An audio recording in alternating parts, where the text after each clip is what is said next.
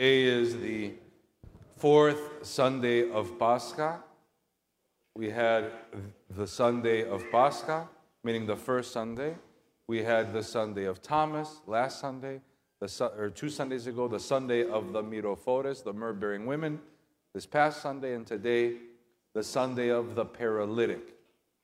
We will notice, if we pay attention to the Gospels from today moving forward, that the resurrection makes a difference in the world. And you see a clear difference in how it affects people. Christ, in other words, and his resurrection will affect the world. They have affected the world.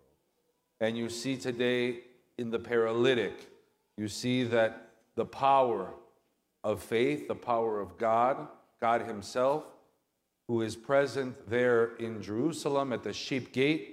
The sheep gate was a pool where they would wash the lambs before the sacrifice. And there were all kinds of people with problems. It says lame, blind, lame, invalids waiting near the pool because the Jews had a tradition, as the scripture reminds us, that every once in a while, once or twice a year, an angel of the Lord would come and stir the water. And whoever went into the pool first, after the angel stirred the water, would be healed of whatever disease he had. This, by the way, the first part of the gospel today that explains this is what is read when we bless homes. It's the gospel in the Ayazmo, the service of the house blessing. And Christ sees this man, it says, who is paralyzed, lying there for how many years? 38. It's a long time. 38 years is a long time. And he asks him a question. He says, do you want to be made well? It's an interesting question. Something that probably none of us would ask because we assume that he wants to be made well. I was thinking that we live in a first world country.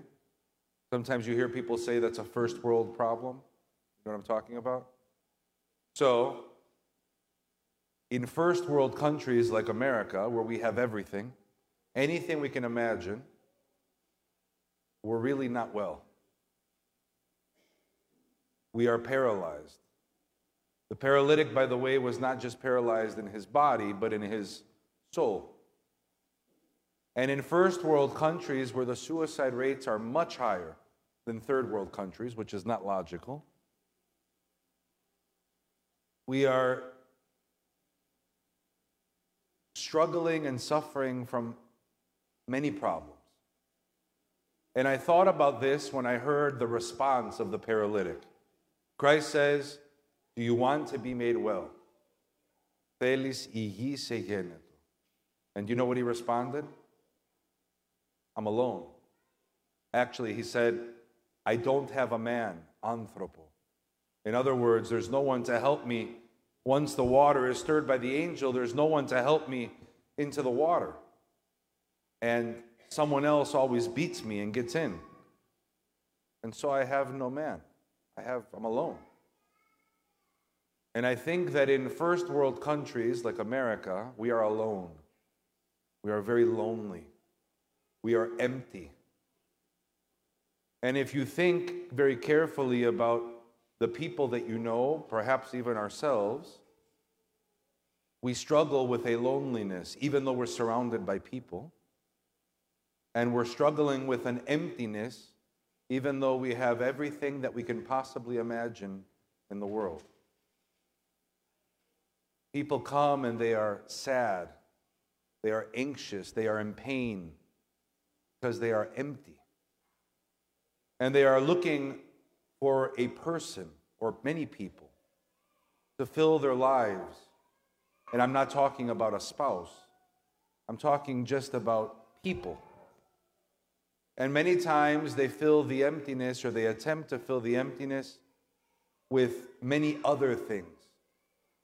Some very unhealthy, some not so unhealthy. But regardless, the emptiness doesn't go away.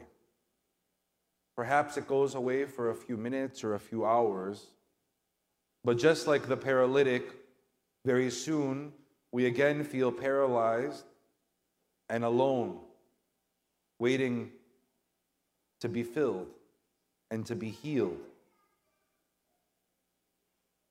Social media is a good example. Social media is a tool that many of us rely on to make us feel good, to fill emptiness. We take pictures of ourselves and we post them. And we want to see who will comment, how many people will like it.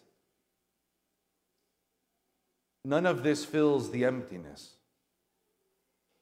The emptiness is full when we fill ourselves with Christ and with real faith, with the sacraments. If you think back to the saints, any of the saints in any generation, many of them faced difficult circumstances, surely the martyrs. They were poor. They faced obstacles that seemed insurmountable. And yet, because they were full of faith and they were full of grace, they remained peaceful and joyous and calm, even though the world around them was chaos. And today we live in a world where around us there is calmness and peace, and we have everything that we might imagine we could ever possibly have, and within us there is chaos. And so we need to answer the question, do you want to be made well? All of us. And to respond. And to pray that Christ asks us to get up and walk, spiritually at least, and to feel fulfilled by Him, by the faith, by the sacraments, by grace, and to live a life that is different. To live a life of faith, to live a life of orthodoxy, to participate in the sacraments, to follow the canons that the Church gave us in order for us to feel well, to not be paralyzed, to be happy, to be strong, to be courageous. So we pray today together that we hear God's voice and we answer loudly that yes, we want to be made well, and we get up and we walk strongly and faithfully for many years.